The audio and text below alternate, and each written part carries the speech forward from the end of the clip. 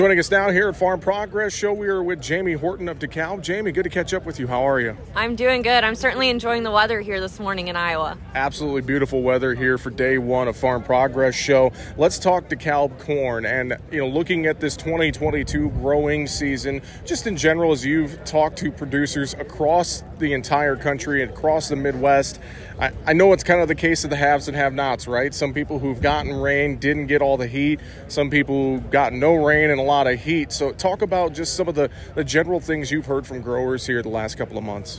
Yeah, so certainly seeing a lot of variability throughout the corn producing areas. Some areas certainly have too much rain, and then some certainly dealing with a very dry year. I'm from Southern Illinois, so we've been pretty fortunate to catch some pretty timely rains, and so I think guys are ready to get rolling with combines here over the next month or so. I couldn't agree more. Let's talk 2023 as they're going to get those combines rolling. They're going to be looking to next year. They're going to be making some of those decisions on what they're going to grow next year already here in the next couple of months. And I know Dekalb, some new products coming out, some new corn hybrids. So talk about what you guys are excited about for 2023.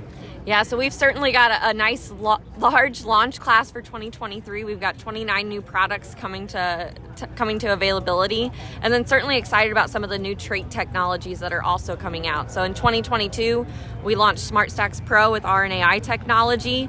We've seen great performance this year with some of those products, and we have a new expanded lineup of those products for 2023 available.